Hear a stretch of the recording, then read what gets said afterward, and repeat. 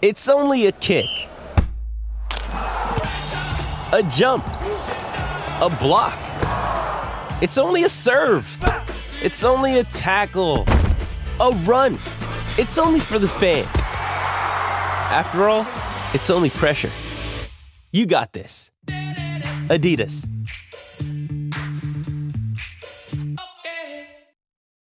When you need mealtime inspiration, it's worth shopping Kroger, where you'll find over 30,000 mouth-watering choices that excite your inner foodie. And no matter what tasty choice you make, you'll enjoy our everyday low prices, plus extra ways to save, like digital coupons worth over $600 each week. You can also save up to $1 off per gallon at the pump with fuel points. More savings and more inspiring flavors make shopping Kroger worth it every time. Kroger, fresh for everyone. Fuel restrictions apply.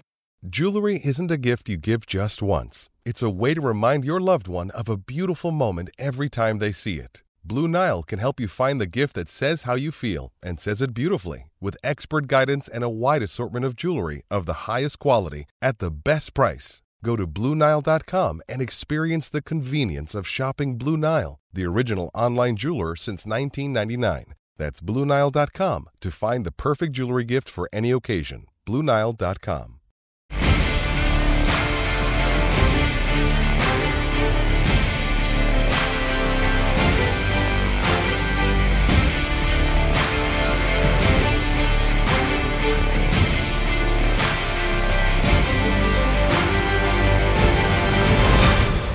This is Earning Their Stripes, our Fish Stripes podcast show dedicated to Miami Marlins minor leaguers.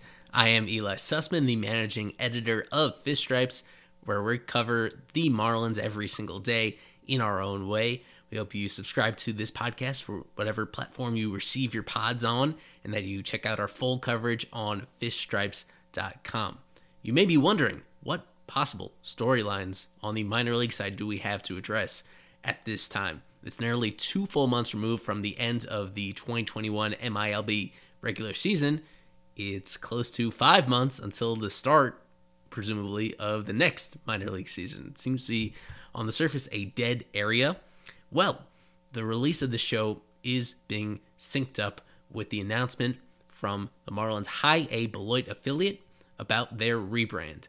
After more than a quarter century as the Beloit Snappers, their new name, the Beloit Skycarp. The team was accommodating enough to set up a one-on-one interview between myself and Quint Studer. He owns the Skycarp as well as the AA Pensacola Blue Wahoos, coming off his first year in partnership with the Marlins as affiliates of that parent club. He's a fascinating guy, as you'll hear very shortly, and we had a lot to cover about minor league baseball itself, the business of baseball. So I hope you enjoy that and stick around for that coming up.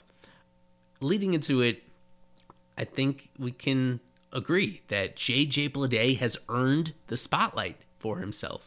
We have talked about Bleday on a weekly basis on Fish Stripes Live, our Wednesday live streams on YouTube, Twitter, and Twitch. There have been Arizona Fall League updates on every show, I believe, since the Fall League got underway. Bleday has been a steady producer in that league, but he's only getting better as the league is getting closer to its conclusion. We're just 1 week away, finally, until the end of the Fall League, and I don't think Bleday is in any hurry to get out of the desert. It's been such a long year for him. It's probably the longest year for any player in professional baseball, I would say. He was part of Marlins Major League Spring Training, which means that he'd been doing workouts with the team since February. We're 9 months later, and he's still playing on a near daily basis out in Arizona. On Saturday, he put the cherry on top of his Fall League performance already in the regular season. Their quote-unquote regular season in the Fall League through 21 games. He was slashing .329, .447, .600, nearly as many walks as strikeouts, right near the league leaders in runs batted in. He'd been terrific, well-deserved selection to the Fall Stars game, which is pretty self-explanatory, recognizing the best producers and general prospects in the Fall League. The cherry on top was starting in the cleanup spot for the AFL East team, hitting a 2-run homer in his first plate appearance. Lost his way this year, and he was able to come out here and I think feels much more like himself. He smacks that pitch to deep center, riding back and gone. JJ Bleday muscles up for 2 and ties the game. Just getting robbed barely of a hit his second time up, and then an RBI single his third time up to lead the AFL East to a victory, 6-5, with half of those runs driven in by JJ Bleday. Well-deserved MVP honors for the Marlins' former first-round draft pick. Also, Cameron Meisner was a late addition to that team's roster, and he got in for a couple innings off the bench. Bleday only played the first, 5.5 innings before being subbed out himself, but certainly made an impression while he was there. A very long year, and more bad than good for him in 2021. A relatively aggressive assignment to put him up to AA from the very start of the regular season. He struggled as one of the presumed to be most polished hitters of his draft class and in the entire Marlins organization. He wasn't hitting for most of this year. Spent a lot of it below the Mendoza line. Not a ton of game power to speak of. What you could always see almost consistently throughout the entire thing is just his innate understanding of the strike zone and being able to recognize pitch types as well. That these are things that are very, very difficult to teach, and he has them ingrained within him. So those peripheral stats, even during the regular season, were pretty good, and he's taking them even to a higher level here in the Fall League. You can't just take the Fall League stats on their own in a vacuum. It's an extremely hitter-friendly league, both due to the atmospheric conditions and also just the quality of the pitching. It's not very good.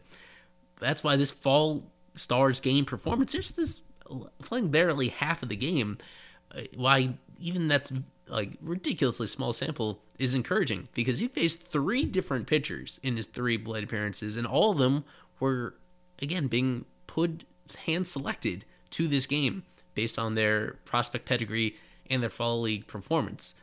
So even against some of the better pitchers that the Fall League has to offer, he was still doing that. He's not necessarily the top prospect even on his own team with the Mesa Solar Sox, but even so, like, what he's done is really reassure us of how high his floor is as a player because of his understanding of the strike zone and his consistent hard contact. Now, the limitation of his game is when you look at his peak exit velocities. We've been able to get a lot of that information from the Fall League that we didn't have consistently during the regular season, that he is not a standout in that regard. It is worth wondering exactly what type of game power he will be able to bring to the highest level when the ball isn't traveling quite as well, and whether he'll be able to get away with what I'll call non-barrels. There have been a couple instances in this Fall League breakout performance where he's actually gone deep on balls that he didn't necessarily get everything of, that just barely carried over, just enough power. He's more of a just enough power than a no-doubter power. His home run in the Fall Stars game was estimated at 417 feet. I believe that was either his longest or probably maybe his second longest of the entire Fall League out of a total of 6. He does not have that true plus power tool in him, but he is such a well-rounded hitter otherwise, holding his own defensively. He's played, I believe, a little bit of all 3 outfield positions during the Fall League, including a couple starts in center field. There have been times during the regular season where colleagues of mine have, I would say, overreacted to his struggles, dropping him down their prospect list, kind of discounting him as somebody the Marlins should be planning on. Through it all, I've always maintained that he is a great prospect. Not quite the surefire impact guy I was projecting coming out of the draft, but he'd been number 6, I believe, on my list, 6 or 7 throughout the late summer, and I have a full update of those prospect rankings coming out at the end of this month. The expectation is that he's probably going to stay exactly where he is, number 6 out of all Marlins prospects, where you can comfortably see him being an average major leaguer corner outfielder, that he has even with some questions about exactly where the power is going to go, barring any physical changes to him, that he does enough in terms of he'll be able to get on base consistently, and he'll be able to get himself out of slumps relatively quickly. This was a big year for him in terms of trying to self-correct any inconsistencies that he was having. He made tweaks to his setup position in the box, his hand position with the bat. He's currently settled on a routine where he drapes it over his shoulder, which is a little bit unconventional. Messing around with his leg kick. At this moment, his leg kick is relatively mild, especially by today's standards, and also just how well he's rotating on his hips and how he's utilizing his legs. You could see that in some of these game performances. Now, there's no doubt, aside from just facing what may be easier competition than he saw during Double-A, that he is just in a great groove right now that a lot of hitters simply don't find this kind of groove, where he is just seeing the pitches incredibly well and making a ton of hard contact, hard enough to, find holes in the defense, and especially in the fall league, hard enough sometimes to get over the wall, even when he doesn't completely barrel it. It was just this morning that I was thinking it over, because I've had a lot of trouble finding like an appropriate player comp for JJ Bleday. Coming out of the draft, there were more than a few people that pointed to Michael Conforto. There were some similarities in their college performance, in just, I guess, some physical resemblance to them as well. I don't like making comps for guys that are still very much in the middle of their career. Like when you make a comp to Michael Conforto, I don't think that's a very coherent thing to do, because Conforto is still in his 20s. Like, he's not even done yet. I like to look more to guys that have made it all the way across the aging curve, or ones that have recently retired. It was just this morning that I do think I found one that makes more sense as a ceiling for JJ Bleday, and that would be the recently retired Nick Markakis, for a bunch of years with the Orioles and then later with the Braves. So even that one is not perfect, because he was a little unorthodox in his aging situation, in that for whatever reason, once he got into his 30s, he continued to be durable, he continued to perform well, but he completely lost his power at that point, his over-the-fence power during his years with the Braves. So I think aside from that one kind of anomalous aging detail with him, that I could see that as a ceiling for JJ Bleday, as a guy that flirts with hitting 300 during his peak seasons, that is a great situational hitter, that most likely is going to be relegated to an outfield corner, but potentially could play it very well, even without premium athleticism at that position. Markakis quietly accrued a ton of hits. I don't know if Bleday will get quite as many, but I think he'll get on base potentially at an almost comparable level, well above league average.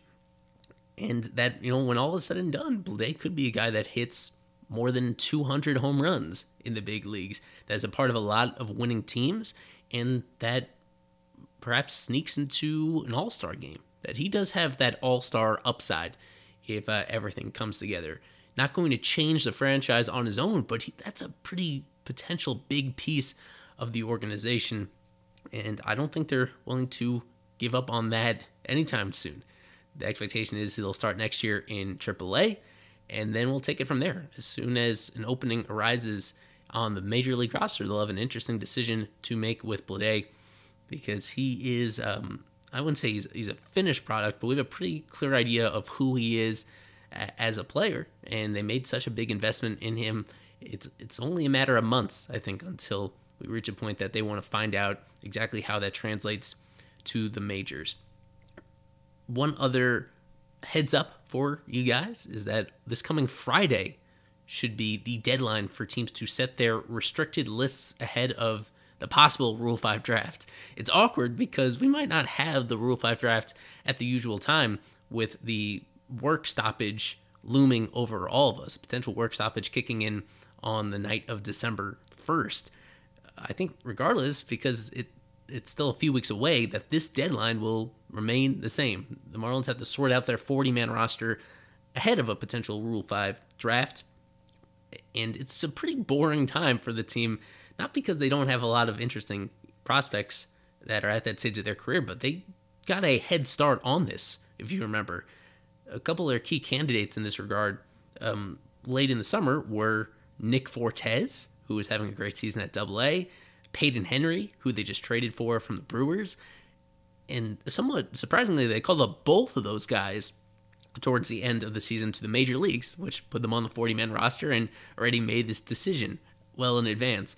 So aside from them, the one guy still on the outside looking in at the 40-man roster who we expect to get protection would be Griffin Conine, coming off a very fascinating 3 true outcomes heavy year in the minor leagues, where he's far from a finished product, and I think there's perhaps a case to be made that he's not the type of player that would get selected in the Rule 5 draft anyway, even if he was left unprotected.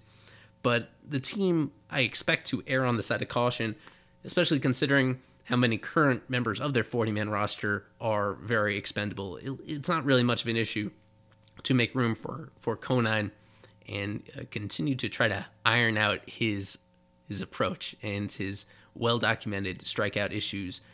Other than that, they have dozens of other players in the organization who are Rule 5 eligible. You could actually see all of them if you go to Roster Resource on Fangraphs. Their depth charts have a nice indicator of which players are Rule 5 eligible. It's dozens of players, but most of them are just relievers that you don't expect to really be worth the trouble of protecting. Tommy Eveld, Colton Hawk, Jake Fishman, those are the biggest names. And if you go further down, there are others that, including some Fall League players, Jeffrey Yan and Justin Evans. So not a total coincidence those guys went to the Fall League, because they will be eligible for selection, assuming we do have a Rule 5 draft. Another player that had a standout year who is eligible, Bryson Brigman. We talked about Bryson Brigman all year. He is the type of player that I could see potentially going, but no guarantee. He was eligible actually last year as well and didn't get selected, so you never know. You could see the full list on Roster Resource, and I'll link to it in the article page of this podcast episode. That deadline coming up on Friday for roster protection, so we'll have that covered on Fish Stripes as well.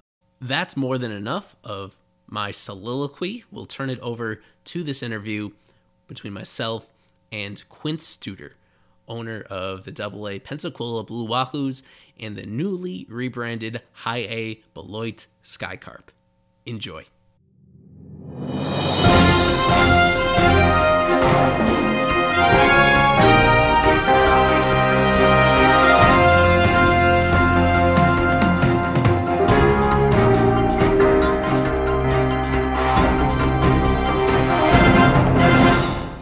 Earning Their Stripes is back with a fascinating guest. For decades, he's been an innovator in the healthcare industry. He's the founder of the Studer Group, a devoted philanthropist, an accomplished author.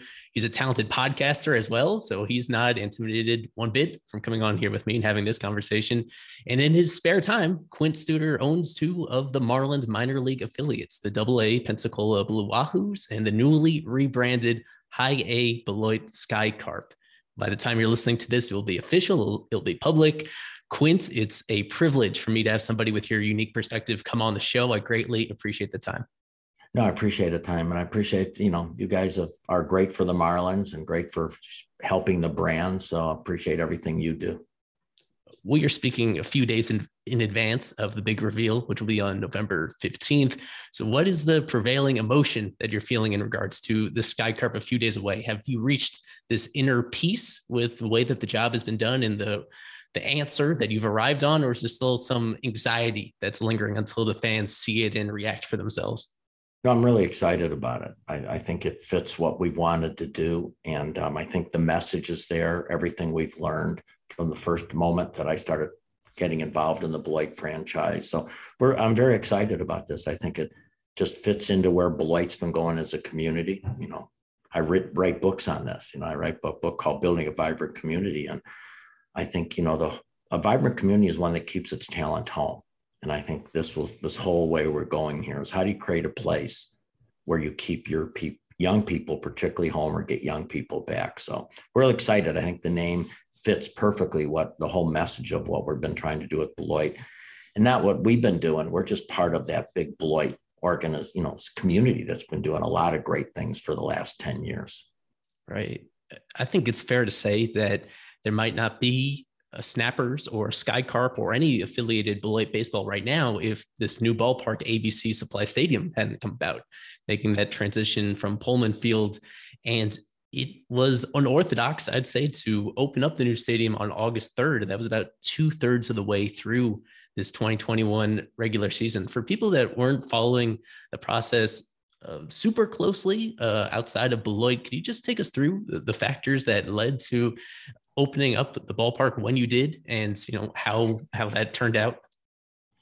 I think we were anxious to open it during the season. We know we couldn't open it at the beginning of the season. I mean, the fact that this stadium was built in 14 months by CCI is really incredible, because it was all brick, so it wasn't an easy thing to build. It was more difficult. The craftsman was not easy. Supply chain issues. The fact that it got built before the season ended was great. We wanted to move in because we thought that gives us 24 games to get used to the stadium, 24 games to learn how concession lines work, where people sort of gravitate to. Because I know when we opened up Blue Wahoo Stadium, we wish we would have had 24 games to get ready for the season. So I think this was a nice trial run to pilot what worked well and what improvements we needed to make. From what I can tell, average home attendance essentially quadrupled from the games earlier in the year at Pullman to the games at ABC Supply. And in particular, that opening day, full sellout up to capacity at 3,500.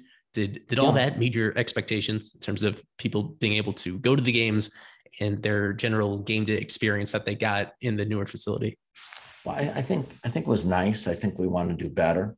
I think we want to make sure now that we've got a whole year to sell groups. We couldn't sell groups, and groups is a huge part of any type of stadium experience, all new staff. So I'm really looking forward to coming into this year. And what I tell people, can you imagine we're discussing a name? And if you love baseball and you wanted baseball in Beloit, God, this is just fringe benefit.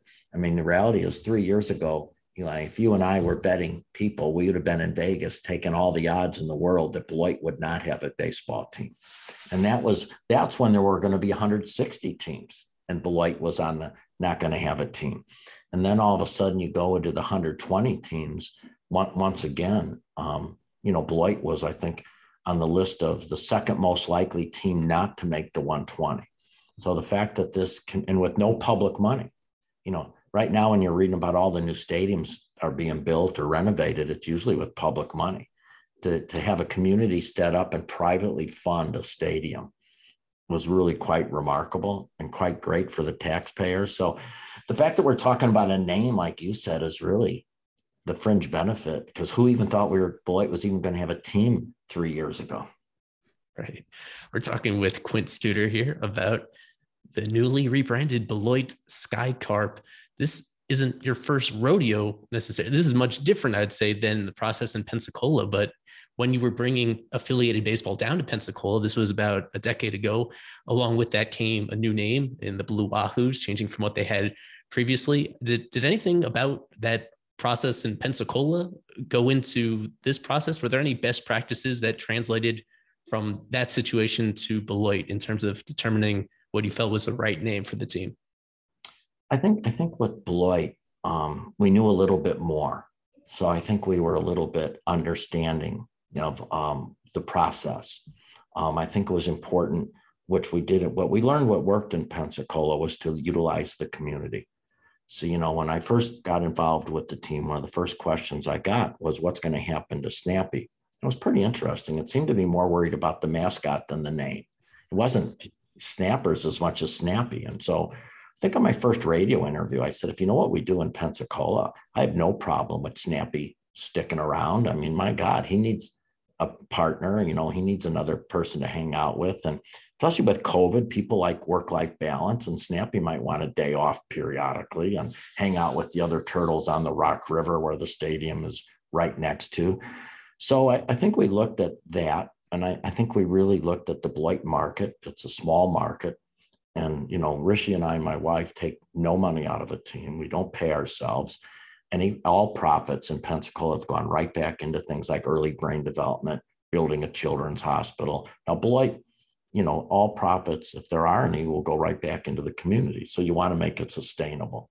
And when we looked at the merchandise issue, which is a huge issue for Beloit, because, you have so many fans you can draw because you got a small market. Your sponsorship is more local. So what you want to make is, how's your merchandise sales? And they weren't ever very good in Beloit. I think the best year was 20 years ago. I think when Prince Fielder was playing was the last time they had good sales. So we looked at it, and then we got the names from the community, and they voted. And I could have lived with any of the 5 names. I was fine with. I will say I think Sky Carp is my favorite because I think it symbolizes everything we want to do in Beloit, which, Sky Carp is a goose. And, I teach leadership, and I use geese as an example of leadership. They fly in a certain formation. They have great teamwork. They honk to encourage their other geese to stay in the formation. The lead geese will trade off when he gets tired. And when a goose goes down, 2 other geese go down with them until either they recover or they pass away. So geese have always been a cool animal in my mind about leadership and teamwork. And then when I asked, what's a sky carp? And they said, it's a goose. I was, okay, then why is it called a sky carp? Because I didn't know. And they said, it's a goose that doesn't migrate. And if you've heard any of my talks on cities, I talk about one of the things that small and mid-market cities must do is reverse migration. You can't lose talent because it all comes down to talent. So I said, isn't this cool? A goose that doesn't migrate. And that's what this whole message is about. Beloit is a great community, and it's getting better every day. So it's a place that young people don't want to leave, people want to come back to, and people want to stay. So I think the fact that the sky carp is a goose that doesn't migrate just fits perfectly into what the message we're trying to make with the team. And what we've also learned is you want to create the type of name where people say, what is that?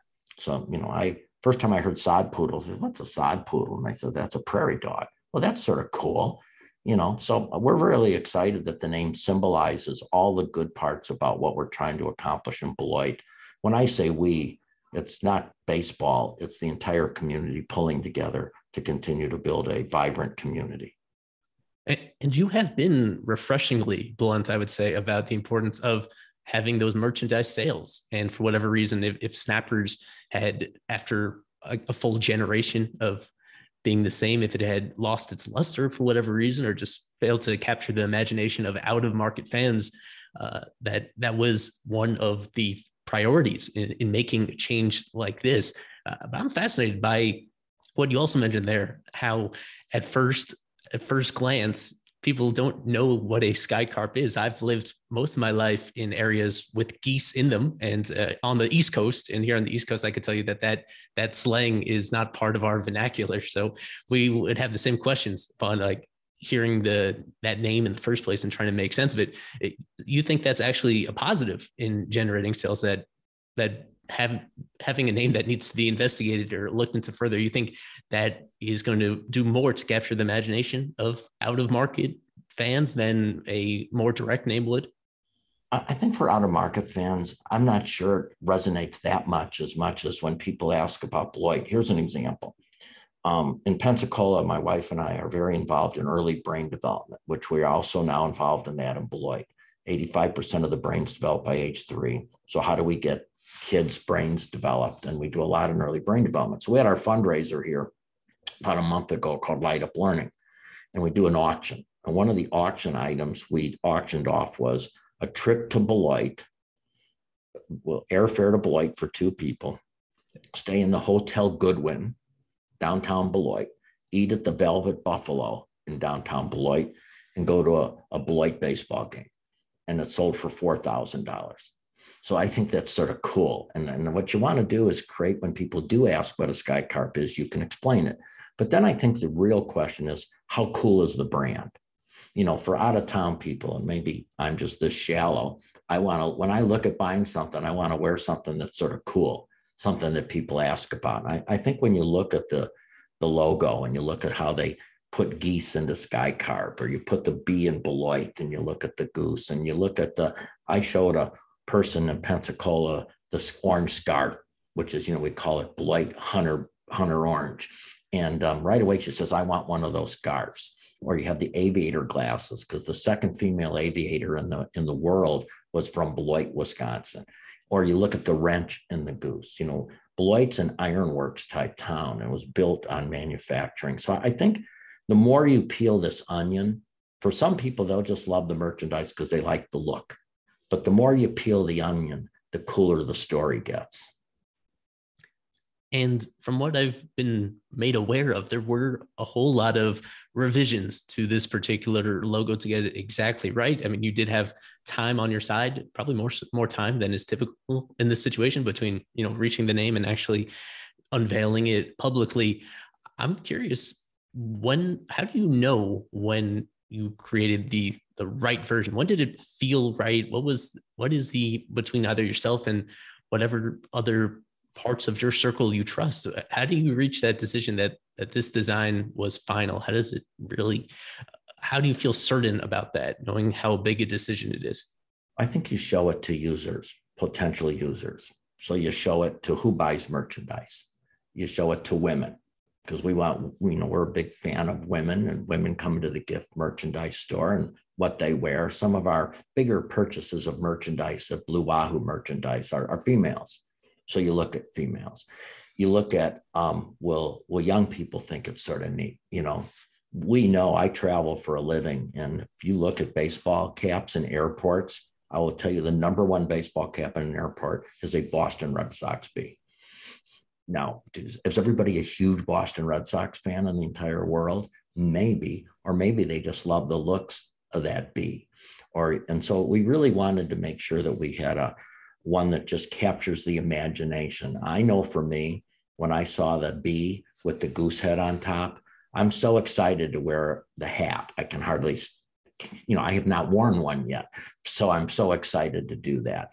I just think when people see the look and how the goose is implemented into it, is just a really, really neat look, neat colors. It's just real clean. And I think it's going to be real attractive. So you look at users, you test it out with the market.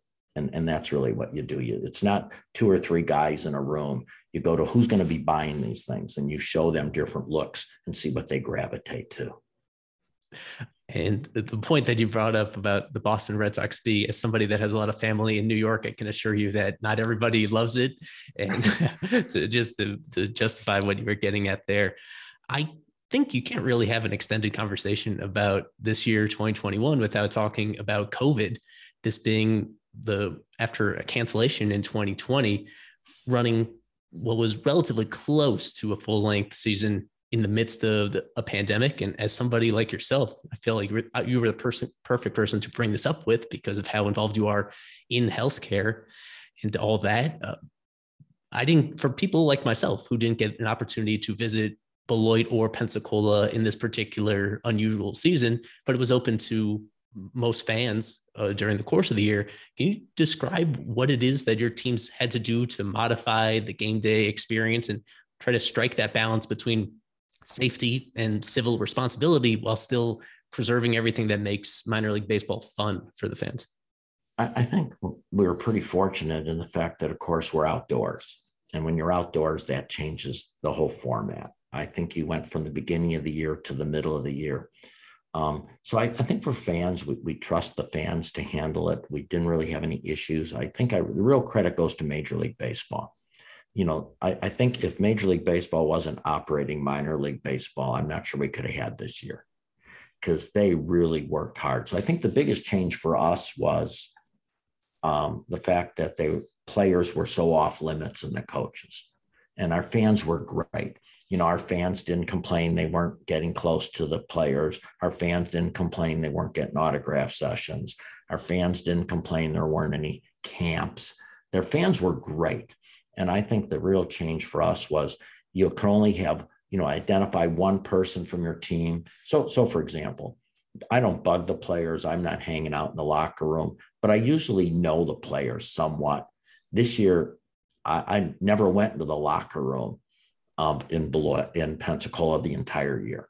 So usually at least you know the players. I really don't know any of the players.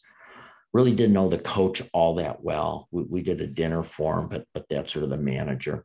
In Beloit, I went once just to introduce myself to the players and tell them we want to create a great place for them to play and the trainers and that. So I think the biggest change was you really couldn't do the interaction, which even led to making sure you could solve issues. So making sure the nutrition was right. Normally your chef's in the locker room making sure it's right. So I think the fact that there was such a firewall between the players and coaches and the whole team and the fans, our cameramen had to, always wear masks and things like that. But I think great credit to Major League Baseball because, they don't make any money from minor league baseball. We don't send them a check per se. And so they could have easily said, this is too much work. We're just going to keep our players in spring training and not do this. The fact that they work so hard to provide minor league baseball with the season was really incredible. The fact that they let AAA even go longer than normal, the fact that they did sort of playoffs, I just give all the credit to Major League Baseball for getting us through this year. There are a couple questions as we wind this down on the players themselves. One being last month, multiple reports that circulated very widely about a decision that seems baseball has reached in terms of providing housing for minor league players, which had not been done in recent memory, whether that's providing a stipend for them or actual physical housing for them. That seems to be the plan heading into next year. And that would include both Beloit and Pensacola.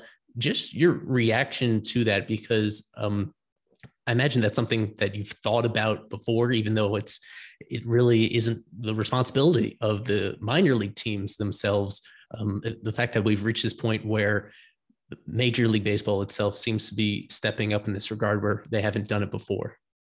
Well, Jeff DeGroat, head of minor league for the Marlins, has been nothing but great to work with this whole time. And yeah, the challenge, and I was interviewed by ESPN on this whole topic, and they didn't run much of what I said, but the reality is COVID had a huge impact on minor league baseball housing. So for example, I know Pensacola better than Beloit because I've been in Pensacola. About half our players stay in host families, particularly the Latin players. They tend to stay in host families. These are host families that have had Latin players. They're bilingual. The food is made for them. In fact, I remember when some of the Latin players get called up to the major leagues, the first person they call after their own mom is their host family mom to talk about. So I think when you look at taking 50% of the players out of host families, that created the challenge. I think if we still had host families, we could have made it through. So that means some people now, there's limited supply of housing. And it depends. I think it also depends on the city. Eli, if you look at Pensacola's whole market is hot, not in the winter. We don't get a lot, the snowbirds like maybe Miami does. Ours is the summer. All these people from Tennessee and Georgia, and they jam into the beautiful white beaches in Pensacola. So our tourist season runs from April till the end of August.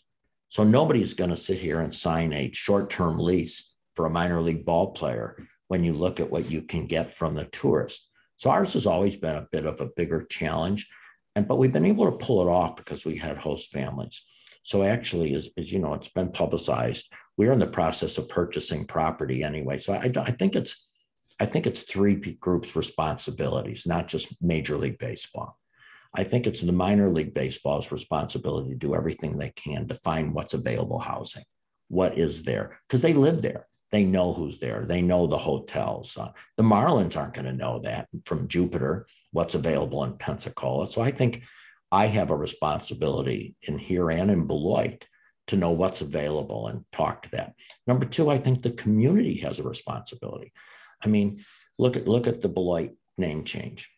if you look at that, Beloit will probably get more media coverage from the name change than they will probably anything else in the last 4 or 5 years. Pensacola is the same thing. You know, you got Bubba Watson, who owns the Blue Wahoos with me, coming out with a new book called Ups and Downs, and he's been on the Today Show. He's been everywhere. And of course, where does he do his interviews? From Blue Wahoo Stadium. So the reality is the city needs to help. You know, the chamber, the city, how can we help make sure there's supply, because it's a supply issue. Then Major League Baseball can come in, and Major League Baseball can come in with assurances of some, whether it's however they do it, the right funding mechanisms. And I think the funding mechanisms are going to have to be dependent on the community and the city. You know, Pensacola is more expensive than Beloit. That's just the nature of the beast. And so I think we'll have more challenges in Pensacola if we don't have host families than we will in Beloit. However, Diane Hendricks, as you know, is a phenomenal lady in Beloit. She's already talked last year about making sure these players have great places to live. And so I think in both communities, we're committed to work with Jeff and the rest of the Marlins organization, because it just fits. You know, why did Major League Baseball take really over minor league baseball? Well, they wanted to assure there was standardization of bus travel. They wanted to make sure that nutrition was right in the locker rooms. They wanted to make sure the turf was good, the lights were bright, and the locker rooms had enough space to make, you know, to nutrition, not in the locker room. We had done a lot of these moves before the new facility requirements. So wouldn't it make sense then to make sure the living arrangements outside the ballpark have that same standardization as hotels and so on? So we've been really supportive of this whole process. And I think as have the Marlins been. So we were working on this even before this came about. Right. And I can't wait till details are official on that. And I just know from speaking to players that for many of them, this would really reduce the stress, that an extra consideration that they had, some anxiety that they had about securing housing, affording housing. That depends on the player too. You know, some of them want their girlfriends with them. Some of them want wives with them. Some of them want kids with them. Some of them want their dogs with them. So, you know, it really isn't just a one size fits all situation. And the travel, where we're looking, all the property we're looking at for the players is within walking distance of the stadium. Because again, that reduces the need for travel and cars and things like that. So yeah, I think it's a collaborative thing, but I don't think it's just Major League's responsibility. I think if the minor league team plays a part, you know, the community gets tremendous publicity from having a minor league baseball team. It's publicity and name recognition they would not get without the Major League brand. So I think also communities have a responsibility. You know, our community gives millions of dollars to advertise to get tourists down here. Well, I think, you know, I think even cities can also help in this issue. On a lighter note, I imagine you had an opportunity to attend a fair share of games in Pensacola and some in Beloit, and perhaps even some time to watch them when you weren't there in person. Not asking you to be a professional player evaluator or a scout, but are there any particular Marlins players that you saw with either team that made a strong impression on you this season, that just as a baseball fan, you enjoyed watching a lot? But I know he had Tommy John surgery, but when Jake Elder was at his name? Jake Eder, yes. Yeah, he was phenomenal. He was extremely dominant when he was on. So I was really impressed with him. Matt Myers, a tough competitor. And so, of course, you sometimes look at him out there and you don't realize until you look at the stat sheet what a good pitching he had. So I think those two were really impressive. The Burdick, is that his name? Peyton Burdick, yeah. He's another one. You know, he's a gamer, on one of these guys that, you know, again, to get to the major leagues, it collapses so tight. JJ, you know, had a rough year this year, but certainly that's what minor league baseball is all about. I compare here a lot to Jesse Winkler. We had Jesse Winkler here, and Jesse Winkler hit about 180 for half a year here, and then got hurt his wrist and came back. We always joke, because the wind always comes in from right field here, that Jesse Winkler learned how to hit to left field in Pensacola, Florida, because it's really hard to hit something out here in right field. I think in Beloit, the fellow who just grabbed you, I think is a pitcher named Perez. Yep, at the very end of the season.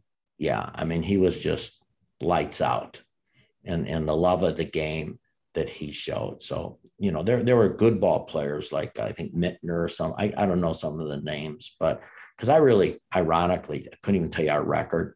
People look at me. My focus is on our fan experience and our employees happy and our fans happy. That's what I pay attention to. I can tell you what our net promoter score was. I can tell you what our employee engagement scores are, much more than I can tell you about players. I just pay all my attention to the fans, because that's where I win or lose. I win or lose off the field. And we've done studies. Our attendance in Pensacola is not dependent on whether the team's winning or losing whatsoever. It has nothing to do with it. And I think that's the beauty of minor league baseball.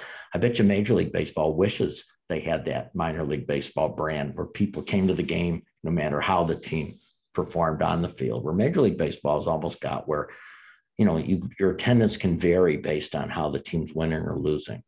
We have not had that in minor league baseball. We draw pretty much the same whether they win or lose. We actually had the University of Chicago economics department study our stuff, because I know John List there, and we're pretty much draw the same whether you win, lose. And that's what I like about minor league baseball. It's about creating that family experience. The Marlins do wish that they envy that atmosphere for sure, because I wanted to finish on this.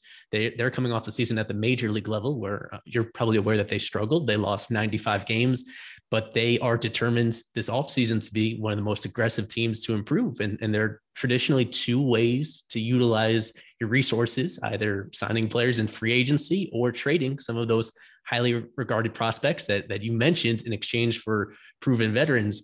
You just mentioned that where your focus is, and it's not necessarily on the field. So I guess you trust the Marlins either direction that they want to go, or would it, in your mind, it's not your money. Would you be all right if they put more of their focus in free agency in order to, retain all those talented prospects they've showed this past season?